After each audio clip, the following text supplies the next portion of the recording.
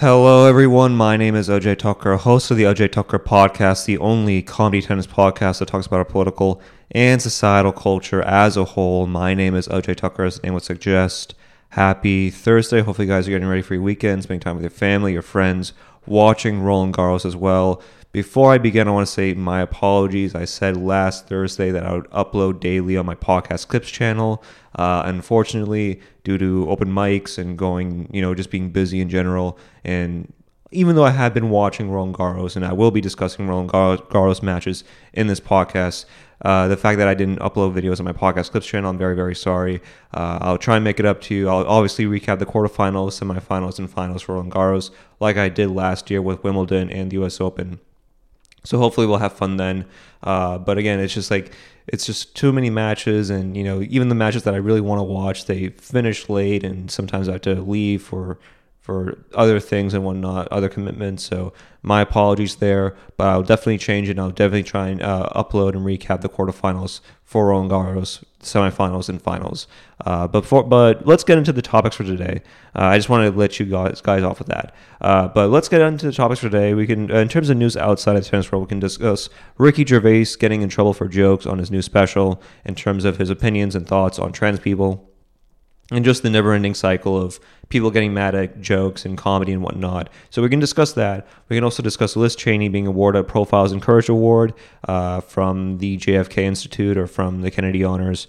We can discuss that in terms of a war criminal getting an award from a group of people that were generally anti-war. I mean, JFK was very anti-war. But in terms of news within the tennis world, we can get into Stefanos Tsitsipas versus Lorenzo Musetti that happened yesterday. That was a best of 5-set thriller. It was 5 sets, and overall it was a really good match for Tsitsipas at the tail end. Not so much in the beginning, but overall really good match for Stefanos Tsitsipas. But where we will begin will be Andrei Rublev versus Kwon Soon Woo. This happened yesterday, Tuesday, and this happened in 4 sets, and Andrei Rublev beat Kwon Soon Woo 6-7, 5-7 was the tiebreaker, 6-3, 6-2, 6-4. Overall, I really enjoyed this match, and it really shows that Andrei Rublev will compete for Roland Garros. Now, I have him scheduled to go to the 4th round. I think quarterfinals, I think that's where people should have him. And I think this one sort of illustrates that. When you think of Andrei Rublev in this match, I mean, you got to give Andrei Rublev his credit. He was able to have a great drop shot at 3-2 in the 4th set. And obviously that sort of torpedoed into allowing him to win the next 3 games in that 4th set, the next 3 out of the next 5 games out of that in that 4th set. And it really goes to show you that Andrei Rublev really has the capabilities to counteract that of his opponents, whether it's that of his drop shot, whether it's that of his baseline play. It's great forehands and backhands that, can be sort of accelerated into clean winners. It really goes to show you that Andrei Rublev can compete, and more importantly, is a contender for the 4th round and for the quarterfinals. And that's sort of where the buck stops with Andrei Rublev. I don't think he'll be able to reach the semis or even that of the finals. I mean, when you think of Carlos Alcaraz, when you think of Novak Djokovic, when you think of Rafa Nadal, I mean, even that of Stefanos Tsitsipas, I mean, you got to give Stefanos Tsitsipas his credit. I mean, he did win Monte Carlo this past year. He won the Lyon Open last year as well. He's done pretty well on clay for the most part in his career. So when you have these individuals that have been doing well in clay, it's a little difficult for me to say that Andrei Rublev will win this year for Roland Garros, but I think he has a good chance of doing well and to be able to do the heavy lifting in these smaller matches and build for that bigger match whenever it comes, whether it's the 4th round, quarterfinals, and whatnot. So I think that's where it comes when it comes to my prediction with Andrei Rublev. I think he's a great player, and I think he will win a major at some point in his career. I really do. In fact, I think he's going to have a very similar trajectory as that of, say, Andy Murray. I think he might win at best 2 majors, maybe 3 if we're going to and that's like the best case scenario. But overall, I think Andrei Rublev will win a major sometime. And wins like this against Kwon Soon Woo really shows you that. Now, obviously, he dropped the 1st set, which isn't ideal. I mean, when you think of 1st-round matches, you should probably breeze by him. I mean, if you're one of the top 10 ranked, you should probably win it in straight sets, like Andrei Rublev is. But again, to see him, bounce back and to do that in stride and to really go for it, I think it really goes to show you that, he can, be able to stick with it. He's able to still find ways to win even if the chips are against him. And I think if you're a fan of Andrei Rublev, that's something that you should really keep in mind. And more importantly, that's something that we should all that's something that as tennis fans, we should all sort of commend, is being able to stick with it and whatnot. Obviously, that gets into my next discussion as to whether or not he did really stick with it, because Andrei Rublev in his match with Kwon Soon Woo had a bit of a temper tantrum. So at the end of the first set, he drops it, obviously not ideal. And after his first set loss, he basically threw a ball at his own chair, and it rebounded off the chair and hit the cap of an assistant. And it was basically like millimeters away from hitting the assistant's head. I think it was like a ball boy's head, I think. And when watching this, first off, he didn't really get anything out of it. There was no game penalty or whatnot. I think there should have been some repercussions for it. But what it really goes to show you is that Andrei Rublev needs to do better at controlling his own emotions, right? I think it's fine to be sad. It's fine to sort of be pissed off at yourself for dropping a first set. Obviously, if you're a top 10 player, to drop a first set at Roland Garros, not ideal. But I think tennis players in general need to do a better job at controlling their emotions, and more importantly, they need to do a better job as to just calming themselves down. And to see Andrei Rublev do this at a first-round match at Roland Garros, what does that say about future matches that Andrei Rublev will have? When the competition is that much more tougher, when they have to play ranked opponents, when they have to play against opponents that kind of have a number on him. When he's playing against individuals that probably have had success against him, what will that do for him in terms of his demeanor and his approach? And again, I enjoy watching Andrei Rublev play. I think he's a really good player, but to see him do this, I think it's kind of sad. And honestly, I think somebody within his team needs to do something about it. Otherwise, this will have repercussions for him. It may not be that of, say, being able to withdraw from Roland Garros, or, being him expunged from Roland Garros, but it could be a game penalty. It could be a point penalty, and it could be an actual point penalty that could change the momentum of a match, or that could change the swing of a match. So overall, Andrei Rublev needs to do a better job in terms of actually managing his emotions. And, things like this isn't helpful. And honestly, when you see this, it's difficult to really side with him. It's really difficult to understand where his rationale is, because again, this person does not make the same amount of money as Andrei Rublev, right? This person probably, has a hard time, I don't want to stereotype or whatnot, but, when you think of assistants, or when you think of individuals that work on court, oftentimes they don't make that much money compared to that of, say, tennis players. I feel like that we can all agree on that. So when you see this, it's kind of sad, and more importantly, it's hard to ally with Rublev. It's hard to side and understand where Rublev was coming from when he just whips a tennis ball against a chair and it flings off a person's hat. It's not ideal, and it's something that we shouldn't really be celebrating. So when I see this, and as a person that didn't go after Nick Kyrgios, but sort of talked about and criticized Nick Kyrgios for what he did at Miami Open and for what Sasha Zverev did at Acapulco, I have to be honest with this, and I think this is something that Rublev needs to focus on. He needs to focus on keeping his emotions intact so that it doesn't spiral out of control against actual tougher, top-ranked opponents. And I feel like that rationale is kind of important to at least admit, to acknowledge, and more importantly, to accept. Because, again, this is just not ideal. It really isn't. And I think the more we see this, the more it hurts tennis as a product, and the more it hurts our ability to watch and truly appreciate and enjoy these tennis players for what they've been doing on court. When you see this, it really takes away from the game, and more importantly, it takes away from what we love from the sport of tennis. And I think that is a crime in and of itself. And I feel like Andrei Rublev needs to focus on this and needs to focus on just playing the game as is. Otherwise, we'll see more of this from Andrei Rublev in the next few tournaments to come, and that is specifically of Roland Garros. So he needs to focus on it. He really does, because it's kind of sad, honestly. I really do enjoy watching Andrei Rublev play. He's a very sort of marketable dude. I feel like, he does really well with tennis Twitter.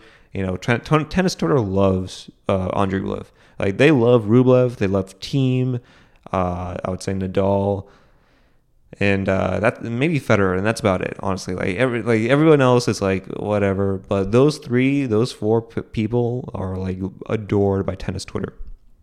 So, and I saw a lot of people on tennis Twitter get mad at Rublev for this. So maybe the tide is turning for Rublev, but overall he can still change. He can still adjust, right? Like, this isn't set in stone, right? I'm still a big fan of change and progress, and for Rublev, if Rublev can sort of keep his emotions intact for this tournament, I'll give him his credit. But I got to call a spade, and I got to be honest about this. Rublev needs to do better at managing his emotions. Otherwise, it will come to a point where it could be actually worse. It could be him slashing a racket at a chair umpire. It could be him throwing a ball at a ball boy. It could be him smashing a racket against a ball boy. Hopefully that doesn't happen. I really hope that doesn't happen, but it could, so that's something that Andrei Rublev needs to focus on if he wants to do better, and if he wants to make sure that he can reach to the fourth round, to the quarterfinals, and even that of, say, the final four of Roland Garros. So I feel like I did enough to discuss that topic. And I feel like, when you talk about Rublev, Rublev, not to deviate from this discussion, but Rublev won the Serbian Open. He won against Novak Djokovic, and he actually bageled Novak Djokovic in that third set. So I have high expectations for this man, and when he doesn't fulfill them, it's difficult for me to really side with him, and more importantly, I have to critique him. I do. It's just part of what I have to do.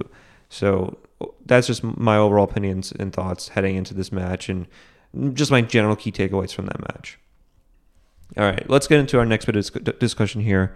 So Stefanos Tsitsipas played against Lorenzo Musetti and beat him in 5 sets. This was probably one of the better matches of Roland Garros so far. He beat Musetti 5-7, 4-6, 6-2, 6-3, 6-2. And overall, I really enjoyed watching this match. I was going to recap this match yesterday, but because of how late it ended, it was difficult for me to really put it out there on my podcast clips channel. I was going to do a short, but I did a short for the Novak Djokovic thing, and I quickly deleted it because I had no idea how to make a short, and I didn't know the aspect ratio for making shorts was different than that of, say, putting out a YouTube video. So, and obviously, when I did my research on shorts, I'm like, oh yeah, most of the people that watch shorts are watching it on their phone.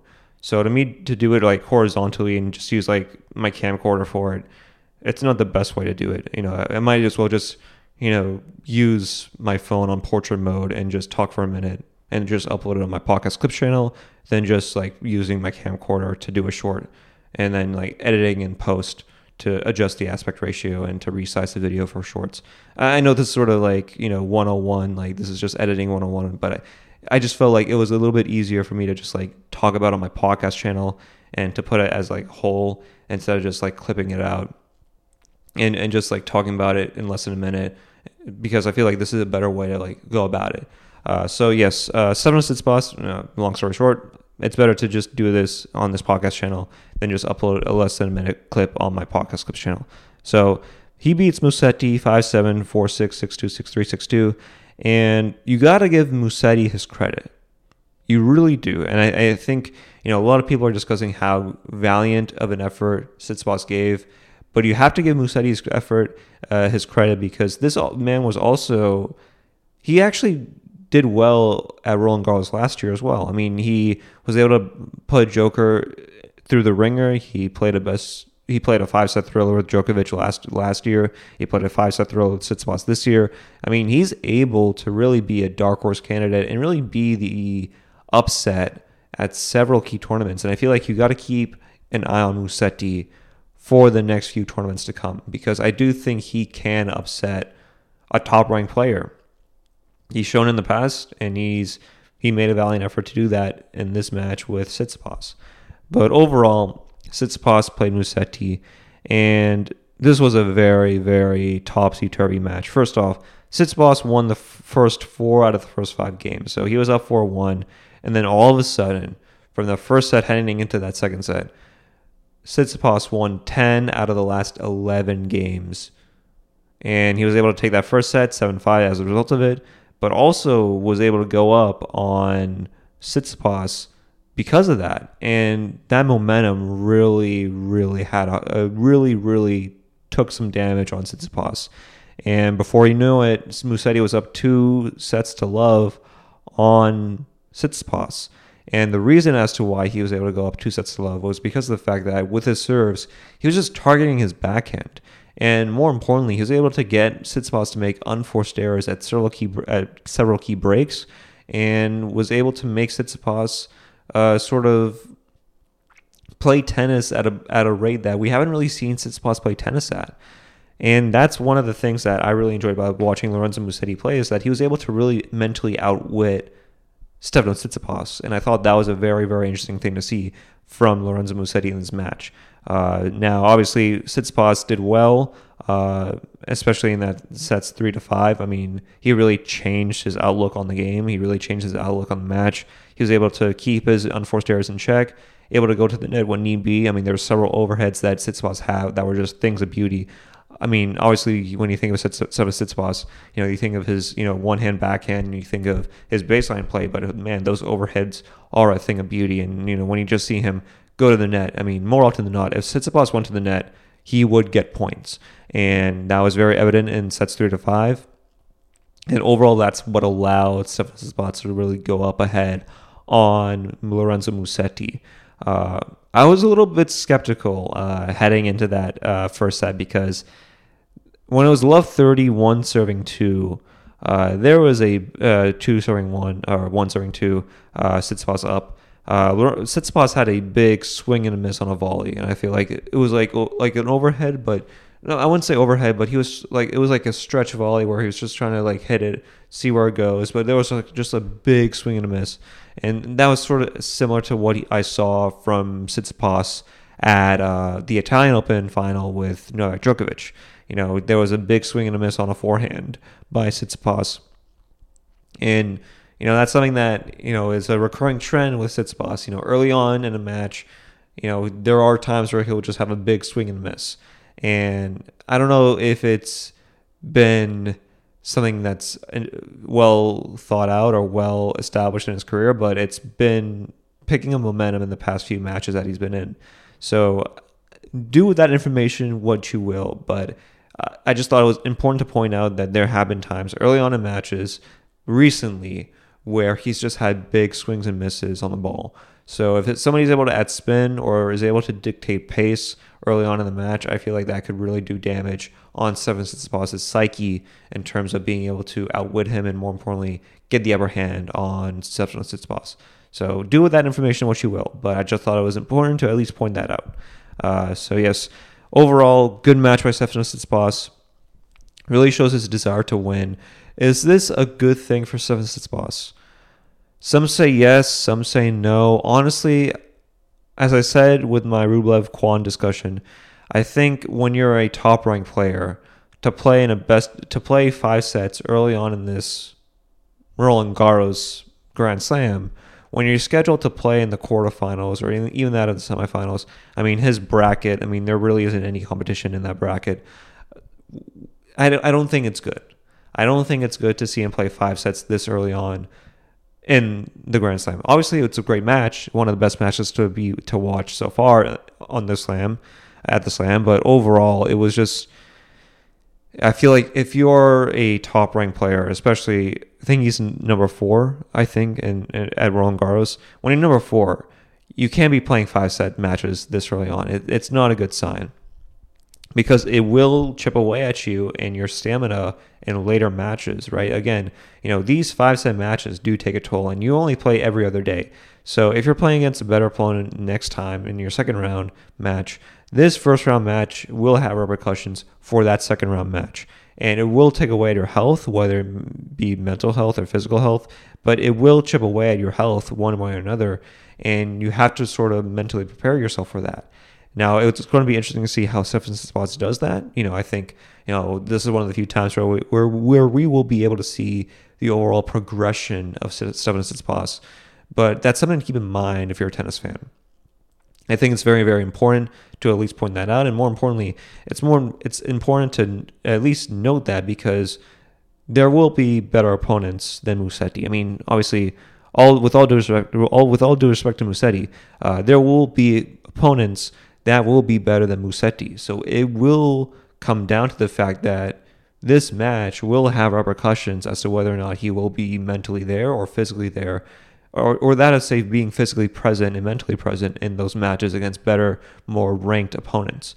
And I think that's a very sort of interesting tidbit that must be addressed when it comes to Stefan Tsitsipas' match with Musetti. Overall, I really enjoyed watching this match, even though he did run away with it in sets 3-5 in ways that were quite, not that competitive. It was still important to see this because it shows you that Stefan Tsitsipas is still able to go toe-to-toe and is able to, even if he's down to love, he's still able to come back in a way that only Stefan Tsitsipas can do that. And hopefully that's evident in his matches forward at Roland Garros because he's going to need it. He really is. So yeah, that's just my overall thoughts and opinions on that match with Musetti and Tsitsipas. Again, I have high expectations for Tsitsipas. I really do. This is a man that reached the French Open final last year. This is a man that was able to win the Lyon Open last year, Monte Carlo last year, reached the final of the Barcelona Open last year, was able to win Monte Carlo this year. I mean, he won Monte Carlo back-to-back years this year against Davidovich Fokina. I mean, I have high expectations for this man. So when I see a 5-set match for Tsitsipas this early on, I'm like, not good. Obviously, he did win, which obviously, is what we expect to happen. But overall, to see him go to 5 sets, not ideal. It really isn't. So yeah, overall, Tsitsipas Musetti, good match to watch. A very entertaining match with twists and turns. Musetti did great on serves. He really did. Tsitsipas, whenever he came to the net, he won. He dominated. I mean, you got to give him credit when credit is due. So congrats to both of them for having a high quality, entertaining match. I'm excited to see what's going to happen for the two of them in the future. So yes, overall, that's where I'll sort of leave it off at that with Tsitsipas Musetti. Actually, one last thing about Musetti. Musetti, dark horse candidate. He really is. I mean, I don't know if he's ever going to win a major. I don't think that's a possibility. But if you're a betting man, if you see Musetti against a top-ranked opponent early on in a Grand Slam, don't be afraid to bet on him. Don't be afraid to take the under or take the over. Take the under. I think that's betting terms. I think taking the under means taking the underdog. So take the under. I mean, take Musetti. I really am. Usually I don't really address gambling and whatnot, but hey, if Tennis Channel is working with DraftKings, then hey, and then I can at least address it. So let's get into our next bit of discussion here in terms of our discussion outside of tennis world with Liz Cheney being awarded the Kennedy Profiles in Courage Award. So basically every year, the JFK family awards a group of people distinct honors with helping out their service to their country and whatnot. And this was inspired by JFK's book, Profiles in Courage, where he basically picked 7 individuals that he truly loved and enjoyed and just gave his credit to them. He made it as a book. JFK made it as a book. It's a really entertaining read, so go read it. Very good book to read. Quite short, so I mean you can read it in like an afternoon. But overall, it's basically that award giving people who serve roles in politics and government like some service and just do, which is a very admirable thing to do. I'm not going to lie. It's very admirable. There's a lot of honor in that award and whatnot, but the person that they gave this award to is quite sad. So Liz Cheney was awarded the Profiles in Courage Award. This is from People magazine. So JFK's grandson, Jack Schlossberg, awards Liz Cheney Profiles in Courage. Jack Schlossberg is like JFK's grandson, and he looks everything like JFK Jr. He really does. He looks every bit like JFK Jr. I looked at pictures of him, I'm like, damn, like this man Like he can play Patrick Bateman, like he really can in a movie. Like if there was like a remake of American Psycho, I mean, he would be my first choice, honestly. Even though he's not like an actor technically, he can still do it because that's how low of an opinion I have on actors. I really do. So yeah, this is from People magazine. Republican Liz Cheney was honored Sunday night with the JFK Profile and Courage Award, a distinction the Kennedy family said was for courage that does not quit. Jack Schlossberg, the youngest child of Caroline Kennedy and Ed Schlossberg, and the only grandson of JFK. Okay, so son of Caroline Kennedy, not son of JFK Jr. My apologies, but still the grandson of JFK and Jackie Kennedy delivered brief remarks at a Sunday ceremony before giving Cheney, 53 or 55, her award. She's that old, damn. In Profiles in Courage, my grandfather focused on the task of challenging your own party. Sometimes it has to be done, Schlossberg, 29, said. Congresswoman Cheney found herself there in 2020. Noting that Cheney is a lifelong and committed conservative Republican, Schlossberg described how she was ostracized from her party after publicly rebuking Donald Trump for his false claims that the 2020 election was somehow rigged before he lost. All right, so in terms of the whole Stop the Steal election, the whole election was a rigged thing. Honestly, my thoughts on that is I think every election is rigged.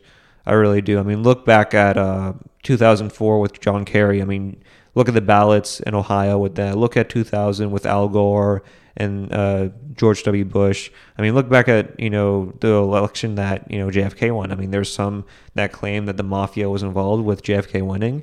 I mean, to think that an election was rigged is something that I think is in every election. I think every election is rigged. So I don't want to make it specific about this, but to give Liz Cheney this award, I mean, why? This woman has a father that was responsible for some of the worst wars my generation has ever seen.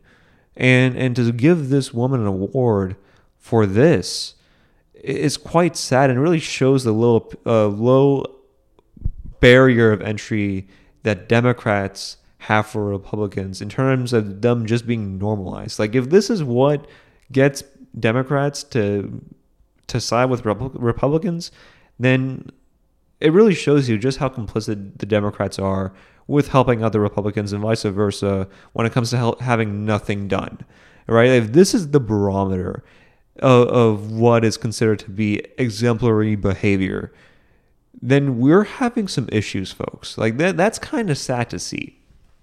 So to see Liz Cheney being given this award, first and foremost, like her dad basically worked in the government that some may say was complicit in murdering JFK. I mean, there have been times where, there have been conspiracies that George W. Bush, and again, this is all alleged. I don't want to say this is as set in stone, but there are conspiracies that George W. Bush and his family were complicit in the murder of JFK. George W. Bush's family comes from Dallas. JFK's assassination was in Dallas. I mean, there's a lot of parallels to it. I'm not saying that that's what happened, but I'm just saying there's a lot of conspiracies in regards to that. So when I see JFK's family give this award to Liz Cheney, I'm like, you have no idea how your father is rolling in the grave looking at this. Like, think about it. JFK, I don't think people realize this, but JFK was anti-CIA. I mean, he wanted to, there's a quote, I don't know if it's out of context or whatnot, but I'll stick with it. He said he wanted to blow the CIA into 1 billion pieces. And if there's anybody who's closely aligned with the CIA, it's Liz Cheney. So when I see JFK's family do this, I'm like, dude, JFK would hate you for this. I mean, JFK would sincerely hate you for giving this award to a genocidal warmonger. I mean, JFK wasn't, obviously people criticize JFK.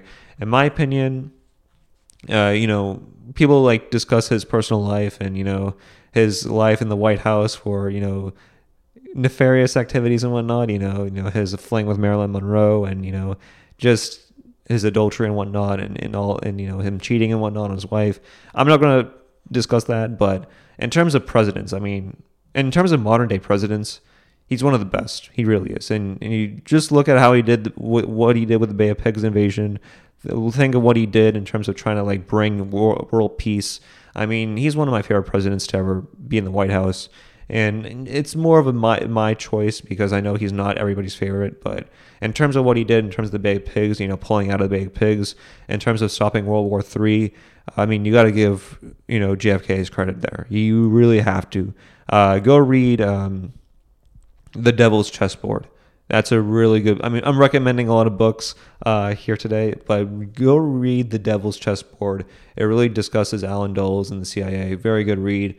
Heavy read. It's not like Profiles in Courage, but go read that book. Highly suggest you do.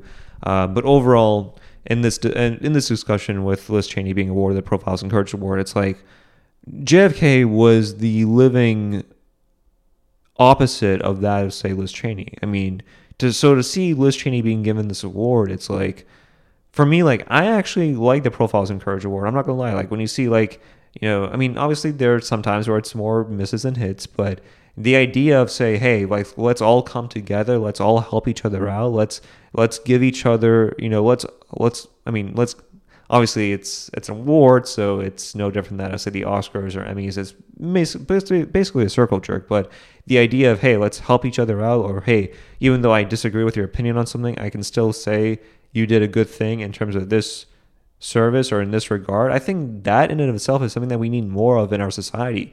We need more people from different political coalitions and different walks of life to all come together and to sort of see eye to eye on certain issues, but more importantly, just to agree to disagree and to look at each other and say, even though I disagree with what you said there, I understand why you said it, and more importantly, I can agree on certain issues that you have. And I think the Profiles in Courage Award really bridges the gap between political walks of life, and I think this is an award that can really be a force for good. But to see it be awarded to Liz Cheney out of all people, I think it's doing a disservice to the award, honestly. And I feel like it might be better to award it to somebody who is a Republican or whatnot, but is actually, doing things that are outside of the Republican Party's norm. Because, what Liz Cheney said, I mean, that's basically what the majority of Republicans in office really believe as well. I mean, let's be honest here. Like, the majority of people in office only used Trump as a vehicle to get more voters. They did not care whatsoever about what Trump had to say. All of these Republicans in office, all they really cared about was getting his endorsement so that people would vote for them. That's all it really came down to. So, I mean, there are other Republicans in office that should be given awards. I mean, think of what Rand Paul has done in the past few years. I mean, he went hard on Fauci. That's great. I mean, he went hard on YouTube, censoring people and YouTube censoring his account. That's also great, to go after Google, a big tech company. He, said he added provisions in the Ukraine spending bill because he says that giving, X amount of money to Ukraine is not good for our country. We should spend that in our own country, which is amazing to see. He talked about, how important it is to, allow people to make their own choice, to make their own decisions when it comes to living their own lives in regards to the old COVID, vaccine kind of discussion. That's also really good. I mean, Rand Paul, he's one of, I don't have any favorites in office. I mean, all politicians are corrupt. That's what it boils down to. But Rand Paul has routinely showed how he can side with Democrats on a vast majority of issues. And a lot of Democrat voters and a lot of people that generally do vote Democrat, I feel like a lot of individuals on the Democrats can really see eye to eye with Rand Paul on a lot of issues. I mean, at one point, Democrats were anti-war. I mean, Rand Paul is one of the most anti-war individuals in office right now. Obviously, there are other individuals that are very anti-war, but for Rand Paul, I mean, he outleft the left on a lot of issues when it comes to Russia, Ukraine. I mean, the squad all voted for sending Ukraine money. Rand Paul did not. So that's a person that I think would actually honor Kennedy's legacy in terms of being non-interventionist. So I feel like that award should have gone to that said individual, Rand Paul specifically, than I would say Liz Cheney. Obviously, Liz Cheney's father is just evil through and through, and she's no different. Like, I mean, she really isn't. I mean, there's a lot of similarities between her father and that of, say, her. I mean, didn't she go after Biden for pulling troops out of Afghanistan back in August, September? It's like routinely, each and every foreign policy opinion she has is unpopular and widely disliked. And the fact that Wyoming still votes for her after like every 2 years, I mean, there's some shady stuff happening there. Like, let's be honest here. Like, I fail to, I fail to understand why Wyoming, the state that she represents, votes for her. I don't know why that is. I really don't. So if anything, if there's any rigged election that's happening, it's probably going to Liz Cheney. Like, let's be honest here. Maybe not so much for Trump. Some people may say it's rigged. Maybe some others say it's not rigged. But if there's a rigged election, it's probably for Liz Cheney. Let's be honest here. So yeah, overall, that's just my key takeaways from this tidbit, from this award, from this ceremony. It's a circle jerk, just like any other award shows or whatnot. But still, to see Liz Cheney get awarded this, it really puts into perspective just how in cahoots the Kennedy family is with the Cheney family, and how basically they're one of the same. They really are. There's really no difference between these two families.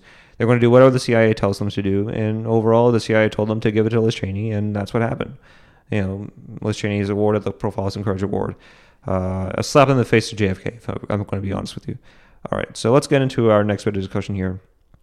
This will be a little bit more of a fun discussion, and this is where I'll sort of leave it off at. So Ricky Gervais gets in trouble for telling jokes at his comedy special. Obviously, Ricky Gervais, he goes after celebs at the Golden Globes. He's a very funny roaster. He tells it like it is at award shows, and I think that's very good. That's that's a breath of fresh air amongst all these presenters and hosts that don't really say any jokes, that are in cahoots with the people in the audience, that are only doing this job to network and to be invited to these parties and whatnot. To see Ricky Gervais actually tell it like it is and to be honest about his opinions on several stars and celebrities, I think that's a very, very good thing to see. And he released a special on Netflix titled, I don't know what it's titled, but yeah, I'll pull it up. I actually watched the special, so I should know this. But this is from Variety. So Ricky Gervais' Netflix special draws criticism for graphic jokes mocking trans people. So Ricky Gervais' Netflix comedy special, Supernature, that's the name of the special, has only been released on the streamer for a few hours, but it has already drawn criticism for a string of graphic jokes and hurtful transphobic jokes. 4 minutes into the special, Gervais dives into material about the trans community seemingly calculated to draw controversy. Oh, women, he starts. Not all women, I mean the old-fashioned ones. The old-fashioned women, the one with wombs, those effing dinosaurs. I love the new women. They're great, aren't they? The new ones we've been seeing lately, the ones with beards and cocks, they're as good as gold. I love them. Wait, did he actually say that? Okay. And now the old-fashioned ones say, oh, they want to use our toilets. Why shouldn't they use our toilets? For ladies. They're ladies. Look at their pronouns. What about this person? Isn't a lady? Well, his penis, her penis. You effing bigot. What if you... Oh, okay. I'm not going to say all that, but you know what I'm saying. So he made jokes about trans people. So then later on in the article, it states, a few minutes later, when discussing Kevin Hart removing himself from hosting the Oscars in 2018 for past homophobic jokes, Gervais continued joking about the trans community. You can't predict what will be offensive in the future, Gervais said. You don't know who the dominant mob will be. Like, the worst thing you can say today, get you canceled on Twitter death threats, the worst thing you can say today is women don't have penises, right?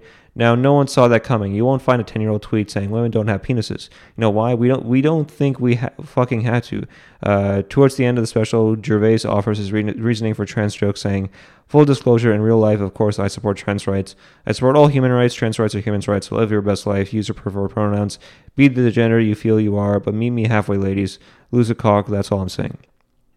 All right, so here's my opinions on all of this. So Twitter is going after him, and I feel like there's a subsection of people that are really trying to cancel him and whatnot. But I feel like the tide is turning. I feel like a lot of people are done with cancel culture. I see it. I feel like the Will Smith slapping Chris Rock thing was the sort of the opening of people that not really felt focusing on cancel culture. And in terms of people my age, I'm 23 right now. Maybe other comedians may have a different opinion on this, but in terms of my age, I feel like a lot of people are just done with it. I really do. I mean, people my age are saying retard now.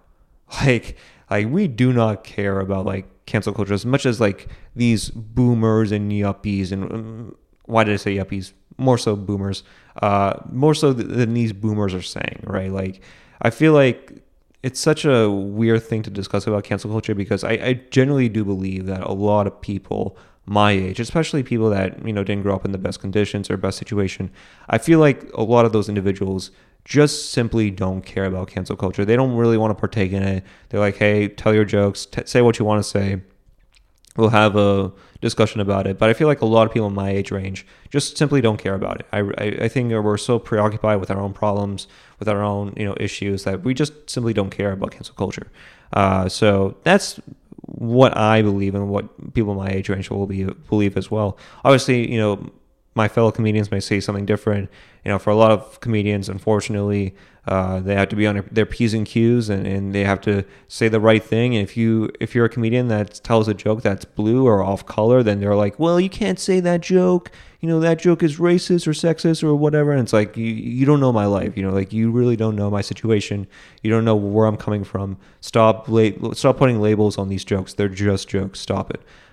So yeah, I feel like that's what it boils down to. I feel like a lot of people in my age range really don't care about cancel culture. I think, you hear a lot of people, complain about cancel culture, but I feel like, stories like this, stories like Chappelle being attacked on stage, bum rushed on stage, stories like Will Smith slapping Chris Rock, I feel like it shows you that the tide is turning. And I feel like a lot of people just value jokes and they just want to, be given a distraction for an hour or so. So that's where I sort of come down to with the overall cancel culture discussion. And in terms of the joke with Ricky Gervais, I'll defend him because obviously I think jokes are worthy to be defended by, but I don't really see this as like that funny. Like, I'll be quite honest with you. Like, I mean, Shane Gillis is goddamn hysterical. Like, Shane Gillis is one of my favorite comedians working today. And, that's a man that really goes balls to the wall. So, and when I see people go after him, I'm like, you know what, I'll defend him through and through. And I'll defend Ricky Gervais in this as well. But, I mean, Shane Gillis has jokes that are extremely funny, well-written, and more importantly, that really cause a guttural, visceral reaction out of the audience where like, okay, I understand where this guy is coming from, and I think this man is very funny. With Ricky Gervais, however, I feel like this is so like such an old, outdated, and in my opinion, quite a hack joke where it's just like, and I'll defend him, right? Because again, he's a comedian. I feel like it's very important for comedians to defend other comedians. But I feel like this joke has been so played out recently where it's like we get it, trans people, it's weird. We get it, like it's fine if you're going to make jokes about trans people. Just like reinvent yourself, do something outside of the box, do something outside of the ordinary. Like, this joke is in line with every other comedian's jokes about trans people. Like, it really isn't. And to be honest with you, I know like people talk about Chappelle for incessantly going after trans people, and he's been going like for the past 3-4 specials, all he's been doing is talking about trans people. That's Chappelle. He's still funny, but I mean, he's been talking about trans people a lot. But with Ricky Gervais, it's been like past 4 or 5 years. I mean, didn't you release a special back in 2017, like where he just talked about Caitlyn Jenner for like the first 10 minutes? It's like, come on, like let's talk about something else. Like, make fun of me, like make fun of my people, make fun of Indians. Like, at some point, like you like do something that's outside of what people expect you to hear, or like do something that is considered edgy, but something that you yourself don't feel bored discussing. Something that we don't feel bored you discussing. Just talk about small people. I don't know, talk about retards, talk about something, anything. Like honestly, like that's what my opinion is like, listen, if you want to make jokes about trans people, that's great. Like, if it's funny, it's funny. But at some point you just got to talk about other things. It's important to at least constantly reinvent yourself. Don't get so caught up in the Twitter mob and the cancel culture mob, because at the end of the day, that's who you're going to be placating to. I mean, and more importantly, that's who you will be having in mind when making your next special. So to be like the Twitter mob, the cancel culture mob, it's like, no. Don't focus on that. Focus on making funny jokes about anything, if not everything. Don't focus on what so-and-so will say. Don't focus on trying to keep defending yourself. If you're funny, you're funny. People will defend you for that. That's what matters at the end of the day. Don't buy into this, fake wrestling that occurs on Twitter and other social mediums. Just focus on your material. Just focus on getting better. Focus on writing the best jokes ever. And overall, people will defend you on behalf of that. So that's my opinion on the whole Ricky Gervais thing. I know it's a little bit more nuanced than, what you'll hear from other channels. Like, oh, cancel culture sucks. It's like, yeah, cancel culture sucks. Like, don't get me wrong. Like, obviously, like a lot of people in my age range also believe in that as well. But I think it's also important to say, okay, like this joke could be better written. This joke could have been better said. This is a little too, just all over the place. It's like this joke is like Jackson Pollock, but without like the class or without the well received of a Jackson Pollock painting, where it's just like throwing stuff against the wall, seeing what sticks, and not really having a coherent point, or more importantly, having a joke that is just hand on knee funny. It's one of those things where I'll defend Ricky Gervais. I think it's very important to defend jokes, but overall, it's just not something that, honestly, that I don't find to be, as enjoyable as, say, a Shane Gillis joke, or say that of, say, a joke that Andrew Schultz might say. I mean, Andrew Schultz's joke on, transgender people, or is like trannies. I mean, that's just like an abbreviated version of transgender people. Transgender, tranny, grandmother, granny. You're just shortening it and adding an E to the end. I mean, that's like the funniest thing ever. You're just adding a Y to the end of a word. I mean, that was one of the funniest bits Andrew Schultz ever made, and he's had several funny ones. But again, this is different from all of that. Like, this is just like saying the most like, Facebook tier jokes in a special and trying to get away with it. It's anything new. It's not anything exciting or interesting. But I feel like it's important to defend Ricky Gervais because, again, he is a comedian. He's trying to make jokes.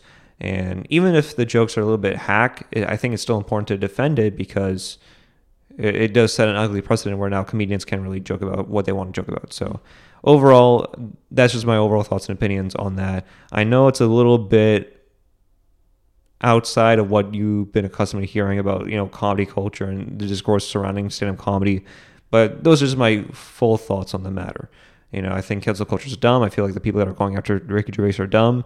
But I also believe that Ricky Gervais could have written that joke a little bit better.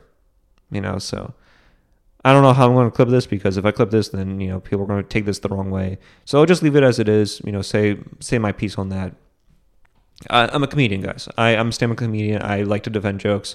I'm a guy that loves Legion of Kinks. I love Legion of Kinks. They're like one of my favorite podcasts out there. So, I actually was on Legion of Kinks, by the way. So, yeah, I won't tell you the episode, but I was on it. So, overall, that's just my overall opinions on the Ricky Gervais special, and hopefully he just writes better jokes. That's and not focus too much on trans people, because it's getting hacked. The topics about discussing trans people are hacked now. Like it's getting quite hacky, and hopefully something or someone can like come in the way and say like, hey, like this is my joke on trans people, but I'm going to do it in an eloquent way and a way that's different from the rest. Hopefully there's some person that can do that, but I don't know. I feel like discussing trans people in your comedy special for the past 7-8 years, it's been getting quite derivative and quite hacky at this point. So that's just my overall thoughts and opinions on the Ricky Gervais situation as it comes to the Twitter outrage over his special. All right, guys. I think that's it for today. So, guys, thank you so much for watching. Thank you so much for listening. Make sure you like, subscribe, and click the bell icon for notifications down below.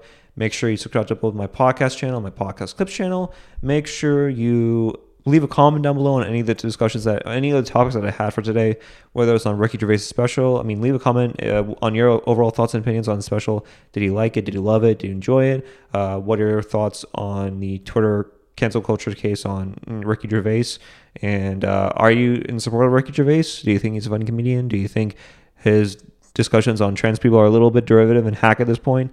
I want to hear all your thoughts and opinions on that down below. I want to hear your thoughts on Liz Cheney being awarded the Profiles and Courage Award, as well as the tennis topics that I discussed, whether it was Tsitsipas's match against Musetti and that of, say, Rublev versus Kwon Soon Woo.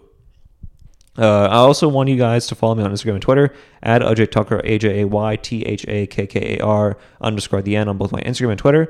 And make sure you rate and review on iTunes and Spotify. I know Spotify has a new feature where you can rate on Spotify and you can do your stars and whatnot. So go rate and review on iTunes and Spotify. And I'll see you guys on Tuesday. We'll discuss more about Roland Garros. I don't know if I'll be able to discuss any Roland Garros matches for this week. But again, I'll definitely discuss quarterfinals, semifinals, finals. My apologies. I said I was going to recap one match each and every day, but it's just too much. So my apologies on that regard. But until then, I'll see you guys on Tuesday. We'll talk more about matches that are happening at Roland Garros and things that are happening in our political and societal realm.